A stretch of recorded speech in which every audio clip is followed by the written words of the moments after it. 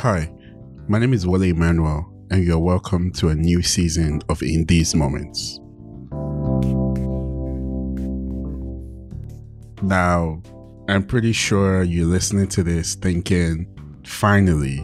And yes, I'm happy to be back with a new season. The journey to this season has been a very interesting one. So many things have happened in my life personally, and I think everything has worked itself perfectly to get us to this point where I'm able to start this new season and to finally start bringing these stories to you. In the last year and a half, I have collected quite a few stories that I find interesting, stories that I think you really love. Some of them I wonder if they're dated with so much that has happened, but I'm gonna figure out how to make sure that they're current or whatever. But there's been a lot of preparation going into this season. I promise you, this season is here. There's no stopping, there's no interruption. Before we even get into anything, I just want to say thank you so much for your patience. I know it's been a while. I didn't plan to be gone for this long. So much is responsible for this, but I appreciate you guys waiting. I appreciate you guys hitting me up on social media. And I promise you, we're here now. We're about to get back to what we do best, listening to some really interesting stories and having a good time. Now, as we didn't finish last season the proper way that I wanted to, I'm going to start this new season with 3 stories that were available on Patreon already. Now, if you're a Patreon member, if you're part of the Patreon family, you've heard these stories. These were extra stories from stories that were on the main feed. So for people who are not on Patreon, you haven't heard these stories before. I'm bringing them back because there was meant to be a review of the season at the end of last season, which never happened. If you don't know why, you can listen to the last episode that I dropped. What we're going to do today is we're going to listen to 3 different stories that are some of my personal favorites from last season. They're the Patreon exclusives made available to people that are not on Patreon a year or so after. Now, if you're on Patreon, don't worry. Something special is coming for you. Don't even worry about that. We're going to resume the regular Patreon schedule and everything after this episode. So this episode today is going to start as somewhat of a episode 0. If you haven't listened to the full stories, you can go back and listen to them. Gives you more context into the story. Today is April 27th. The next episode, the official episode 1, is going to come out May 11th. That's in 2 weeks as usual, as we usually do it. People on Patreon are going to get the extras from that episode, exclusive episodes as well. For them this season, I'm working on another podcast, which I think is really exciting, and I'm going to make it available to people on Patreon first. It's a really fun podcast, working with some brilliant people on the podcast. So that's going to be, I'm going to make that announcement at the appropriate time. But yeah, this first story is a continuation of my discussion with Adekunle Gold. I believe it was episode 2 from last season. So if you haven't listened to episode 2, you can go back and refresh your memory or go back and listen to it. So a lot of this will make sense as you go. I'm the only son, the eldest. I had 3 sisters and then I lost one. So I have 2 now. I lost one to a heart disease. She was the other singer in the house as me as well. There are 3 of us that sing. Me, Kumbi, which is my immediate sister, and then Busayo, the last one that we lost. God bless her soul, she was a sweet soul. He speaks about his father's influence on him and how his parents took to his music. At first, he didn't understand it. I mean, and that's not him alone. It was both my parents. They didn't get it. But when it started to pay off, I mean, Norma, I'm proud of you. You know, that kind of, yeah. And he was my fan till he passed. Any new song that I released, he would call me and say he likes this one. Yeah, you know. And sometimes he gives me ideas. He refers me to his friend that had like a whole vinyl catalog of old school classics. He would tell me to go and visit him so maybe I can get fresh inspiration and all. That was my friend. One thing that I'm happy that I learned from him was integrity. You cannot mention my dad's name and then say you have any dirt on him. No, that's never going to happen. He was like an upright man. With his job, he was very diligent, and then he showed in his career. Became a principal early, became a prem sec before he died. You know, he did very well. He was very brilliant and a very fantastic artist, you know. So it was very good, and then he taught me a lot. It made me the kind of man that I am right now, as far as integrity, honesty, you know, and hard work. I have to say a big shout out to Tosin Olopade, the owner of XDS. It was the one that gave us the first money to record ever. 2007, gave us 10,000 at that time, I remember. And that song we recorded, the title is Helpless Cry. It was a gospel song. That was my first song ever to hit the radio. We were a gospel band, so everywhere we went to, we performed that song, and they would go, you know, sing it again. It was an era for us. The song is called Helpless Cry. That one you can go and listen to. It was funny, but yeah, you can. I asked him if he felt out of place at YBNL as the only singer with all the rappers that were present at the time, and if he ever did a song with Olamide. You know what's interesting? I didn't even feel out of place. I mean, yeah, the music was different, but I was my own guy already. I was grown already. I was living in my own rented house, you know. I had my own car, so I was like a G already. You get so. And I started mixing with other people that were already killing it. Kesh was already hot, you know. Kesh already had fire jams. Victor was hot already too. And Olamide, I mean, forever hot, you know. So it felt good. So I just learned from their work ethic as well. Mind you, me too, I was already a worker, you know, like a workaholic. But when I now even saw these people, they were never resting. It felt good to just be in their midst. I enjoyed the great times. I mean, places they go sometimes. Me, I might not be able to go because, I mean, not my vibe. So I just pull out and then. Yeah, it felt very good. Contrary to what people think, I didn't even feel out of place at all. You know, it was just a bunch of like street boys. Because even me too, where was I coming from? Ikotuni now. So it felt like a perfect match. It was good. It was good for me. I enjoyed it. Olamide has a culture of wanting you to shine alone. You know, do your thing. Let it not be that, oh, because somebody jumped on your song, that's why it became big. Do it by yourself, you know. So I feel like that also is one of the reasons he didn't even try to interfere. He doesn't try to be all up in your business, your music business. We also now got busy. I can't even explain it. But one time we tried, we worked, me and him, we have 2 songs that we're sitting on. We need to find a day to release it or do something else. I told Fuse, I said, let's do something different. Let's not be afraid. I was a bit scared, but I'm like, what's the point? What am I getting scared for? If they don't like it, we'll give them another one, right? It's okay. Let's do it. When I released that song, there were mixed feelings. People were not sure.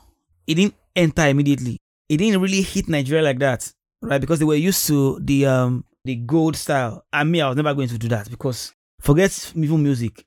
I'm a creative generally. I'm a visual artist. I don't know how to thrive doing the same thing. It makes me mad. So we did it, and then it didn't really hit Nigeria like that. But that didn't deter me. Like I knew that I was going to go on. But bro, when I started seeing numbers, the day somebody sent me a video of one carnival in Barcelona that they were playing this song, and some people in the crowd were singing and they were dancing to it. That's when I'm like, wait. Sometimes we actually overthink these things because you want approval so bad from the people that you think. Your people. Sometimes you forget that it doesn't matter. Sometimes some people will love it, some people will not. It's okay. Those ones that love it, just service them. How can my biggest song at that time, Pick Up, how can Call On Me trump that number? Call On Me did the most numbers for me. My whole discography, Call On Me that time, Call On Me did like mad numbers. I was shocked, like, wait, what? And this is the song that did not make it that big out of that country. As far as talking numbers, right? I'm like, okay, maybe I'm doing something right. So I said, okay, let's try again. Let's do something. We did Money. Money worked a bit. And then Ire. As he started making a name for himself, he was compared by many to legendary juju musician King Sunny Ade. He goes into how he handled the comparison. First, me, I'm not going to lie. I thought like, nah, that's an insult because there's nothing like modern Sunny Ade. Sunny Ade is Sunny Ade, that's it. King Sunny Ade is anytime, you know. But it felt good to be called that thing. It's just that I never let it get to my head. Nope. I respect that man too much to even take such compliments. Like, yeah.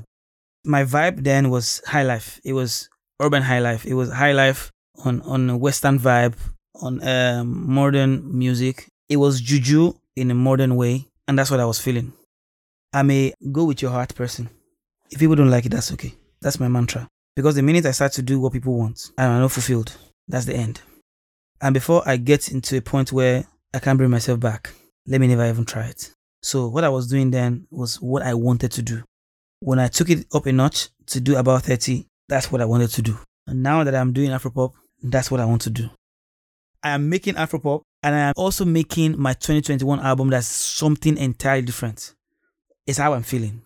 And I'm just going to do it, bro. That's always been me. When I released Sade, that's what I wanted to release. People said it was not going to work. I didn't care. They said I should go and learn more club song shit. I don't know how to do it. So what's the point? I say to people, I'd rather do something that I can make 1 million of than something that I can make only 5. And I get stuck.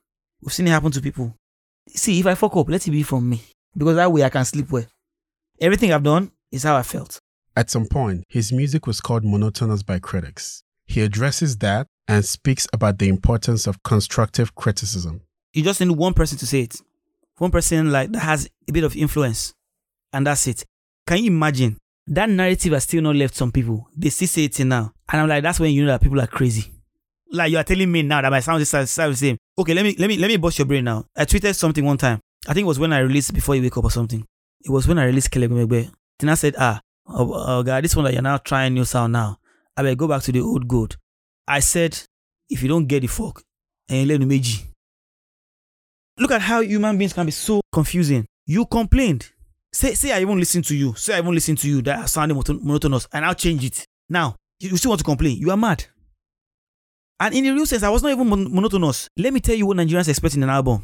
A DJ mixtape where they put reggae, akpala, and everything together. Bro, do you listen to international artists when they make music? Do you listen to even a Sunny Ade when they make music? Do you tell them that they sound monotonous? They don't. It's a fucking body of work. It has a theme. They want you to give them back, everything, everywhere. And I'm like, no, that's not what an album is. I'm a body of work person. I listen to album all my life. I'm like, I see how great people do it.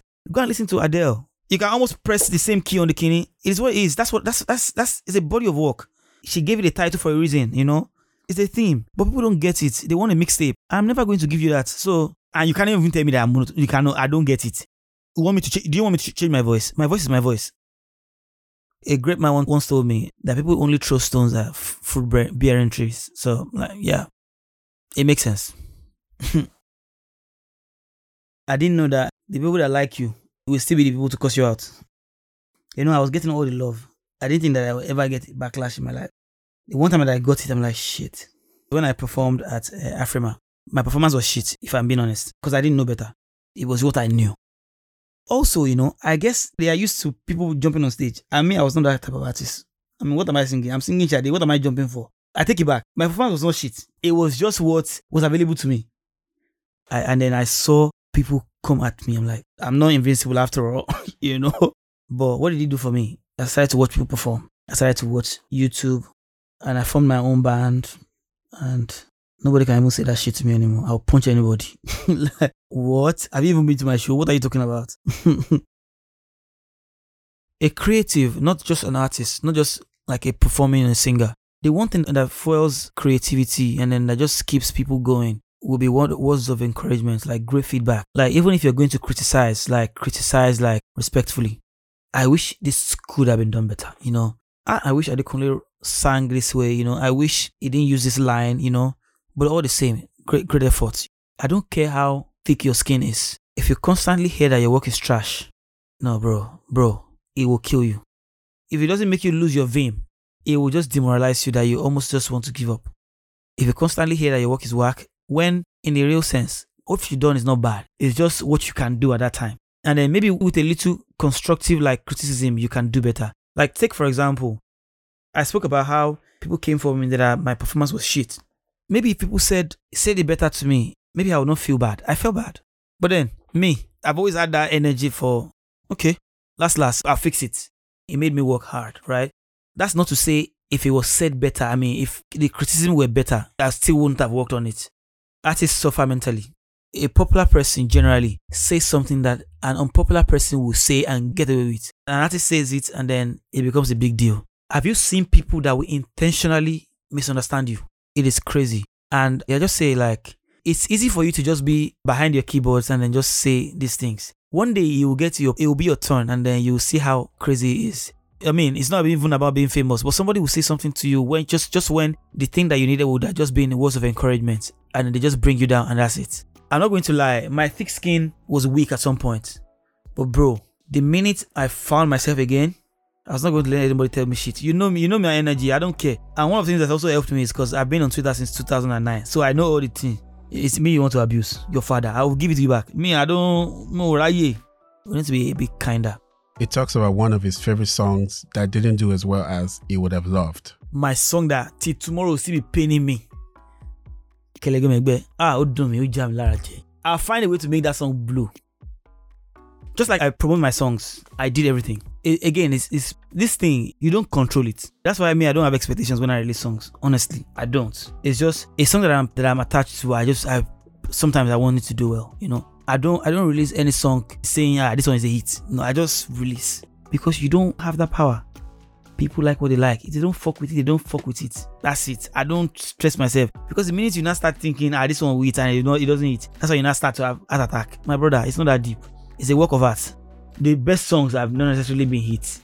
The best songs are in the album sometimes, just sitting there. Singles that become hits, they are not necessarily the best work. That song, that time, and because that was the first time I was trying something so mellow, you know. After Ire, my recent songs, after Ire, that's my favorite song. I enjoy that song. I enjoy performing that song. I wanted to just go. Don't get me wrong, I appreciate what he's done because he has great numbers as well. But I just wanted to do more. And people that genuinely love great music enjoy the song. And they tell me all the time, don't worry, we that love it, we love it. We don't need for the song to be the number one charting something. People talk about it. Kelegeme is one of the greatest Adekunle Gold work, and I'm happy that I wrote that song. He ends this discussion speaking about the effect of the global pandemic on his music and how much he misses performing live for his fans. Thank God that I've never made songs that needed club. As far as that, I'm just continuing what I've been doing. The only thing that's affected me is the live. I've had to cancel shows, festivals, like a lot of them. And you know that I enjoy being on stage. I cannot wait. I want them to open outside back so we can go back to on stage. I need to perform something different on stage, you know, I need to give people. I've not even performed Kelegeme the way I want to.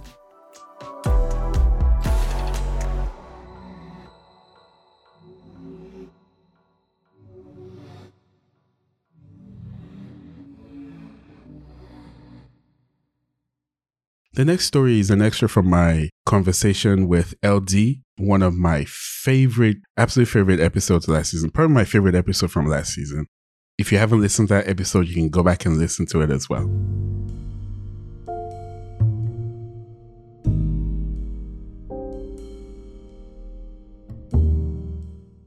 So, before I left Kaduna for Lagos, my family had actually left ahead of me, partly because my dad really had settled in Lagos at the time, and my mom, kind of wanted to be with him.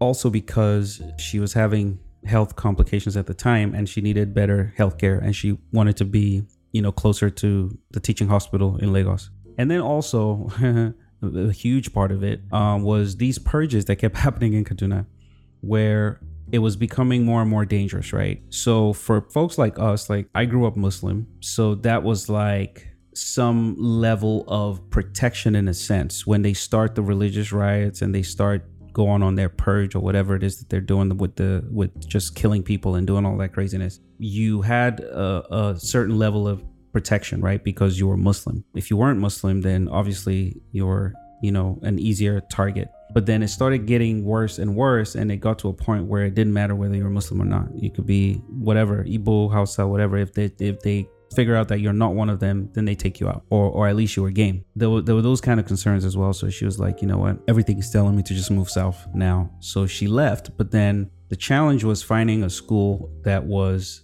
comparable to the school that I went to, in Kaduna. I went to Essence International, which is an American school. It's a great school. And she couldn't find any other school for me to go to, and she wanted me to complete my high school there. So she basically left me behind with her really good friend, who happens to be my best friend's mom. So I stayed with them for the last 2 years of my high school before I then moved to Lagos. LD opens up about how he felt after the breakup of his group Tribesman. So I didn't feel too bad, again, because it wasn't ever about me. If it was about me, then I would feel bad. I didn't feel bad because it was more about the movement. And I felt that the movement would happen with or without Freestyle. Would have been great if he was there, but if he wasn't there, it would still happen. That was how I felt. I was heartbroken because we had material and we had built momentum and everyone was expecting that second album. So that broke my heart. But at the same time, I was confident in my ability to make music. I never felt threatened by the fact that Freestyle was gonna go solo and make solo music, because to me, that was also still part of the movement. It didn't matter whether he was from the inside or the outside. And then the other thing is, all of the other artists were starting to gain momentum as well. So to me, I felt like, let's just keep it going. Plus, I produce, I sing, I rap, I write choruses. I knew that I could go on, basically. So yes, it was heartbreaking, and it was actually a really emotional time, but yeah. He shares this incredible story of how the video for his song Bossy Bangba was the first ever music video to be shot using a Red camera anywhere. Me moving to the US again was to really up my game, right? I wanted to learn new skills. I wanted to be around people who are doing this at the highest level. So when we were going to go shoot that video, I connected with a director, a young director friend of mine, who was working with this studio called Spitfire in Atlanta. And Spitfire at the time had gotten this beta camera from this company in California, wherever, I can't remember where they were at the time, and they were testing it out. So when we went over there and I was trying to get them to shoot a video, what I wanted to do was actually shoot like on an Arri or something. Like I wanted something cinematic because nobody had anything like that, at least not from Nigeria at the time. So I basically went over there looking for them. They were like, hey, you know what? There's this company that sent us this little gizmo and we've been playing around. We shot a couple things here and there. We took some photos with it. It's really amazing. Do you guys want to try it out? And I was like, can you guys show us some of the footage? And they showed us the footage and I was like, this is the camera, because, it was just like, it was mind blowing, the quality that was possible out of that little machine. And at this time, it didn't even have a case. It was just like a bunch of wires, there was like a little shell in the middle, but it was mounted on like clamps. Like there wasn't a shell. There wasn't a casing for it yet at the time, is what I'm trying to say. And so they were like, yeah, you guys go ahead and shoot with it, but you're going to need a ton of hard drives because it shoots at such a high resolution that you're going to need to like capture it onto, I think that we could only shoot for like 5 minutes at a time because it gets really hot. And so we go ahead and that's what we shoot the video on. That camera went on to be what people know as the Red camera. Bossy Bangba was actually the very first music video, period, that was shot on a Red anywhere in the world because of that whole situation. Yeah, that was the very first video that was shot on a Red. Like the company probably doesn't even know that we shot that video. Well, I think Spitfire must have sent it to them. They had sent it to Spitfire and Spitfire was supposed to be beta testing it and kind of telling them things that they could enhance and blah, blah, blah. And I'm talking about when it wasn't even ready for production yet. And when the video got back home to Nige, obviously the quality of it was like way above anything else that was out at the time. So I think that also helped with the airplay that I received for that record. There are a lot of people that didn't realize that I had lived in the US from like 2002 really. Throughout my first 3 albums, I was in the US. Like I wasn't in Nigeria, but I would go to Nigeria for like events. I would go like Easter, like, Christmas, and like whenever there was like a big tour or anything like that, I would go to Nigeria and do it and then come back to the US. Most people thought I lived in Nigeria because they saw me on TV so much. That was an interesting phase of my life too. I did a lot of traveling because of that. We toured like Europe, we toured the US, Canada, Africa, like West Africa, South Africa. We went to the Middle East, went to Dubai, Qatar. I didn't do Asia though. I really would have loved to do Asia. We didn't do Asia, but yeah, fun time. LD has spoken in the past about regretting the legacy his song Big Boy had when it was released. He goes into more detail about that. I did tweet about, Big Boy and feeling somewhat responsible for contributing to a culture of basically celebrating money, even though that's not what my intention was when I made the song, right? I feel like I encouraged some of the things that have now eaten so deep into the society to where people have damn near no values. Like it's almost like make it however you can, regardless of the trail that you leave behind, right? Where 419 has now become the norm, like everybody is scamming as like a normal thing now. Like, so it was me basically reflecting on the fact that a lot of people heard the song and their interpretation of the song may have been that I'm a big boy because I have a Hummer or a Porsche or a Bentley or whatever, when in fact I'm a big boy because I'm successful, is what I was intending to say. I wasn't trying to say I'm a big boy because I have these things, but then I feel like celebrating like the material things and like supporting that mindset of materialism was what I was really a bit apologetic about. Was like, man, if I realized the impact, the effect that this would have on the culture in general, then maybe I would have done this a little different, right? Maybe I wouldn't have made the record. And that's what I was tweeting about. It's a great record. I mean, it came from a good place. So it's not like I regret the actual song. I just regret the fact that it came at a time when there was a lot of that celebrating materialism, which has now really hurt the society. You know what I'm saying? He talks about what he's into now and why we may never get music from him again. I come from a family of engineers, so I had a pretty strong technology background. We're very hands-on in my family with computers and engineering. So I ended up, on the IT side of things, writing code, doing development, and basically developing myself as a technology enthusiast. Managed a lot of projects and then basically went on an agile path. So basically today I'm an IT consultant and I also dabble in real estate. Actually, I do a lot of real estate, if I were to be honest. I still keep getting people reaching out to me saying, hey, when are you going to put out a new album? And, I'm saying now, like I've said a million times, I don't know that I feel like I'm going to be able to make music anytime soon just because of all the things that I'm doing right now. There's real estate, there's IT consulting, which has become like a really big thing for me now. And then, of course, I have the family, I have the wife, I have the fact that the music that I was making was primarily for an African market. So I would need to be in Africa more, which doesn't really align with kind of what I'm trying to do, over the next decade. So, yeah.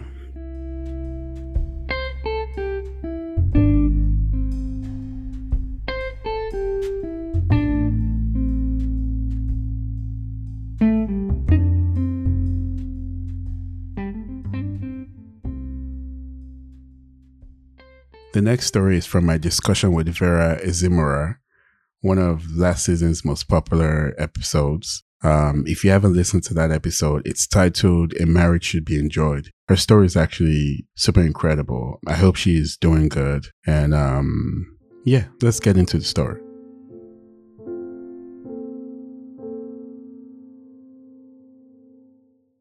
I started out college trying to study nursing. And the reason I was going to do nursing is because my parents were both medical doctors. And they told me from time immemorial that I was going to be a doctor, that it was in my blood. And so I strived to be a doctor. My high school yearbook says I was going to be a gynecologist, according to my high school yearbook. Never mind that I hated blood. I hated the sight of it. I hated everything that had to do with health, hospital, doctors. I wanted no parts of it, but I said I was going to be a doctor because it's in my blood. And so after high school, I didn't really strive to be a doctor. I was like, well, I can be a nurse. It's a very close second. So I tried. I did all the chemistry, anatomy and physiology, all those classes. I did all of them and I passed and I got into nursing school and then I failed out after 2 semesters. The only part of nursing school I liked, and I'm using the term loosely, was when I did psychiatric nursing. And that was just the clinical part because I got to speak to patients in the psychiatric unit and they had the most remarkable stories. They had mental disorders. So like there was a schizophrenic woman who told me she was talking to the devil. her stories were so elaborate, A part of me actually wondered, as a Niger person, I'm like, Abi, could this woman be talking to devil now? Should I not be covering myself with the blood of Jesus to talk to this woman? So there was that. And there was the guy who, if you didn't call him Jesus, he wasn't going to answer. He believed he was Jesus. There was a guy who had paranoid schizophrenia and said that they were trying to kill him. Everybody was trying to kill him. So when it was time for food, mealtime, you had to wrap his food in a saran wrap. Whatever it was, it didn't matter. It could be a box of juice. It had to be in a saran wrap, which to a mind that's normal, you would know that doesn't make any sense. If they're going to poison you, they can still do it through the saran wrap.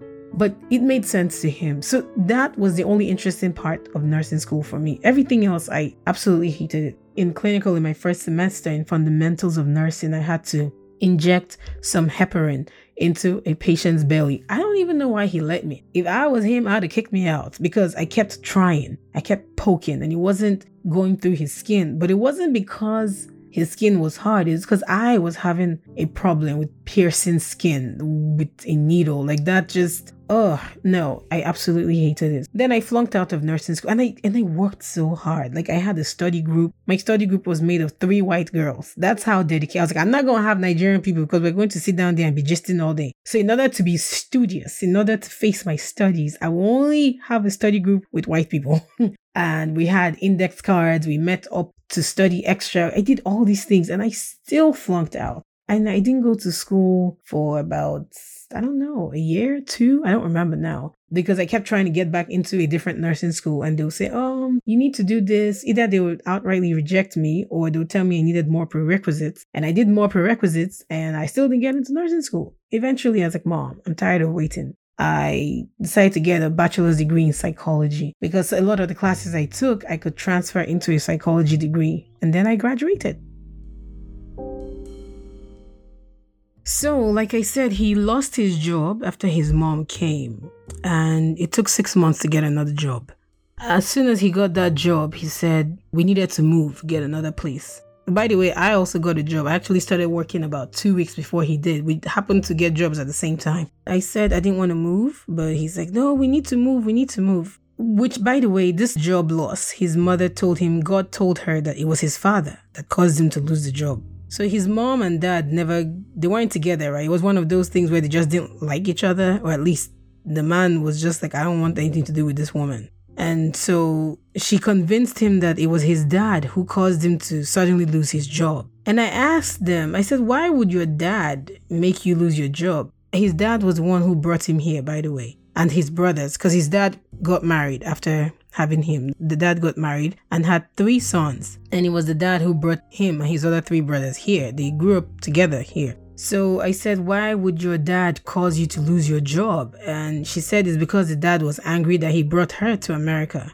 So I said, well, your dad, if he really wanted to attack you or whatever, he could have just left you in Nigeria.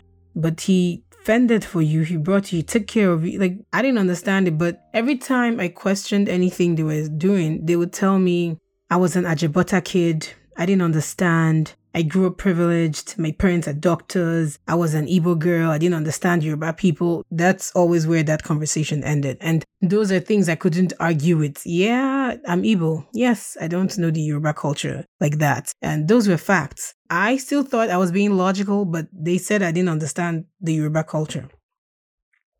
So we moved to a different apartment. Keep in mind, we had tried a few times before this to buy a house. It never quite worked out because even though he made more money, his credit was terrible because, he's always swiping credit cards, late payments, all these things in between. I had the great credit. He had a better job, not necessarily cash. He had a better income. So we never did succeed in buying a house. And so we moved when he got this new job somewhere else. It was a really nice apartment. It was 3 bedrooms. It was brand new. It was a nice area. A few months after we moved, he said he wanted to do a cookout. I didn't want to do a cookout. I said, we just moved. All these expenses and we only just started working again. We need to save money. No, we have to do a cookout. And we invited friends. There were Nigerian people, American people, Black people, white people. Out of everyone that came for that cookout, only 2 people were his people. Everybody else were people that I invited.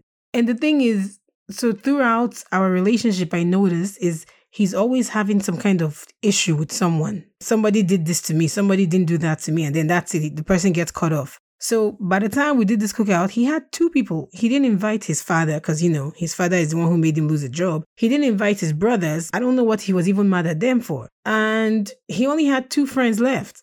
And his mother, I did not know this at that time. I only found out later, told his other friend that I was controlling her son, that I used his star, his destiny, to make myself popular. And that's why I always had people like this cookout. Look at all the people that came for me. American people, Nigerian people, all these people came for me. And yet her son only had 2 people. I didn't know at the time this was happening. I didn't know. At this time, I still thought we were friends. I still thought we were cool. He called a couple of times to say he was sorry, but they were very insincere. We even met one time. I asked him about the juju. I was hoping, I'll get a different story, but no, he said it was his, that he brought it from Nigeria for his protection and breakthrough into politics, which again was shocking to me because as far as I knew, he was done with politics. That's what he said when he came back in 2013, that he was done. I didn't even know that he and his mom were plotting for politics again. His mom was not in my house. She was living in somebody's house in Chicago where she was causing problems and almost making the family to break apart there too. She couldn't come back to him because he was technically homeless, as he could not come back to the house. She succeeded in breaking up his relationships. He had a friend he went into business with, and the friend called him one day and told him he didn't want to do business with him. This happened in 2016 before we even separated. The friend said that they weren't going to do business anymore. I found out later, after our own separation, that the real reason, because I called a friend, told me was because that when they traveled to Nigeria, that my ex did some things that were diabolical and uncomfortable for him. Yeah, so I didn't know that part. What my ex told me was that his friend was jealous of him, this and that, because my ex was building a house in the village. I saw the house. That's another thing that was something I did wrong, that I wasn't being supportive about the house. And I wasn't being supportive about the house because it was in the village of Ogeri. And I said, I live in Maryland. I'm not interested in building a house in Ogeri. I haven't bought a house here. I would think you should take care of your home first. Take care of where you are. I was like, we live here. We work here. We don't have a house. And you're building a house in Ogeri and you're telling me so that we can have a place to go when we go. When are we going to go? Like, this is not a thing we do all the time. In fact, we've never, both of us, been together there. So why are we building a house? You're sending money to build a house, and he had a blueprint and his mother was the one in charge of it. That woman can't read a blueprint. She doesn't know what the house was not being built according to the blueprint. I saw the house and it was not what the blueprint showed. And he said, oh, you have no interest in it. I said, no, you're right. I don't live in Ogeri. I live here. This is where I want to get a house. All these things are things that were contributing to me looking at him like, you're not the person that I can trust to lead me. When we talk about wives being submissive to their husband, like, I can't be submissive to this. In order for you to want someone to submit to them, you need to first prove that you are worthy and deserving of such a privilege. Like, if my kid, for example, trusts me, she trusts that, okay, mommy will take care of her. If she has a problem, she runs to me. That's that trust. I didn't feel that with this spouse of mine. I didn't feel like if there was an issue, I could trust you to take care of it, because the things you were saying or doing were telling me the exact opposite.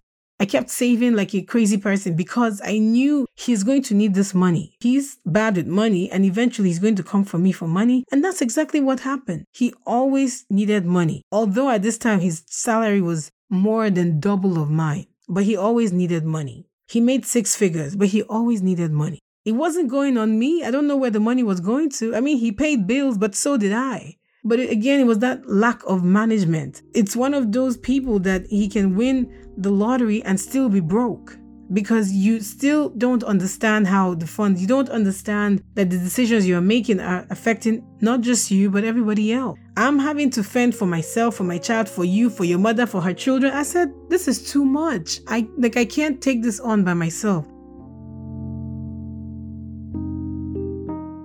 When I shared my story in January of this year. I wanted to make sure that not only was my divorce final, but that mentally I was in a place where I was ready to share.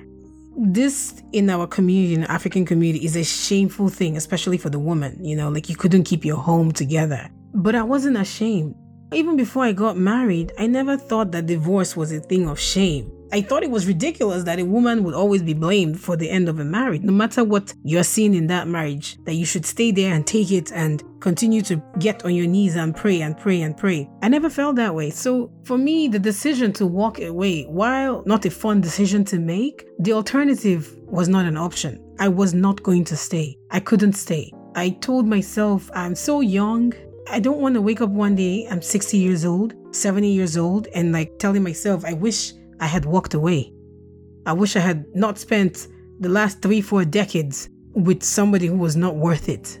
Sometimes my friend Fumi says, oh, if only we had known this woman was like this, we wouldn't have let her come and stay with you. And I said, I'm glad she came to stay with me because she was the catalyst to get me to where I needed to be anyway. I think that if she did not come and she was in Nigeria, that she would still be telling him Oluwa Sawipe and telling him all these things. Perhaps the poison would have sipped in a slower pace, but it would have been there anyway. Instead of walking away in 2017, maybe it's now 2057 and 67 and I'm way older and I've just realized that my entire marriage has been a sham. All this time we were sleeping together, making kids, doing this and doing that. You're over on this side, doing something entirely different. I just want to end on one note. When I was going through this thing, this whole separation, divorce thing, it was an extremely tough time. But one day I was in church and the pastor had mentioned this and it resonated with me, and I always tell it to people in case it helps them. And he had said that sometimes God gives you a mountain so you can show others that it can be moved. And I don't know how religious you are as you're listening to this, but no matter your religion or faith, you're still human. You still have the basic human emotions. You still love or want to be loved, or want to have a companion and don't want to be hurt. And I just want to say, especially for women, that we can strive to have the best. Marriage shouldn't be a do or die thing. It shouldn't be a thing you go into and you suffer. Marriage is not suffrage. It's not endurance. When people tell women you need to compromise, what they're really saying is you need to bend over and do what he said. Yes, it is compromise, but it's from two people. It's a partnership. It should be a partnership. It's not ownership. It's not husband owning wife or wife owning husband. It's two adults who are level-headed and saying we want to spend the rest of our lives together and want to do this and want to do that. It's not one person making all the rules and the other person doing everything. Then that's not partnership. But whatever your situation is, I just wish you love and light. And again, if you need to connect, if you need to talk, if you need to vent, after I put my story out, well, it's so many people, they still contact me, they still vent, they still want to tell me what's going on. And unfortunately, too many women reach out to say that they are in similar situations and some of them can't get out, or they think they can't get out for reasons of I don't have the money to get out, or it's not our culture for a woman to file for divorce. All these things continue to hold us back, and you only have one life to live. This is not a rehearsal. You don't get to come back and do it right the second time around.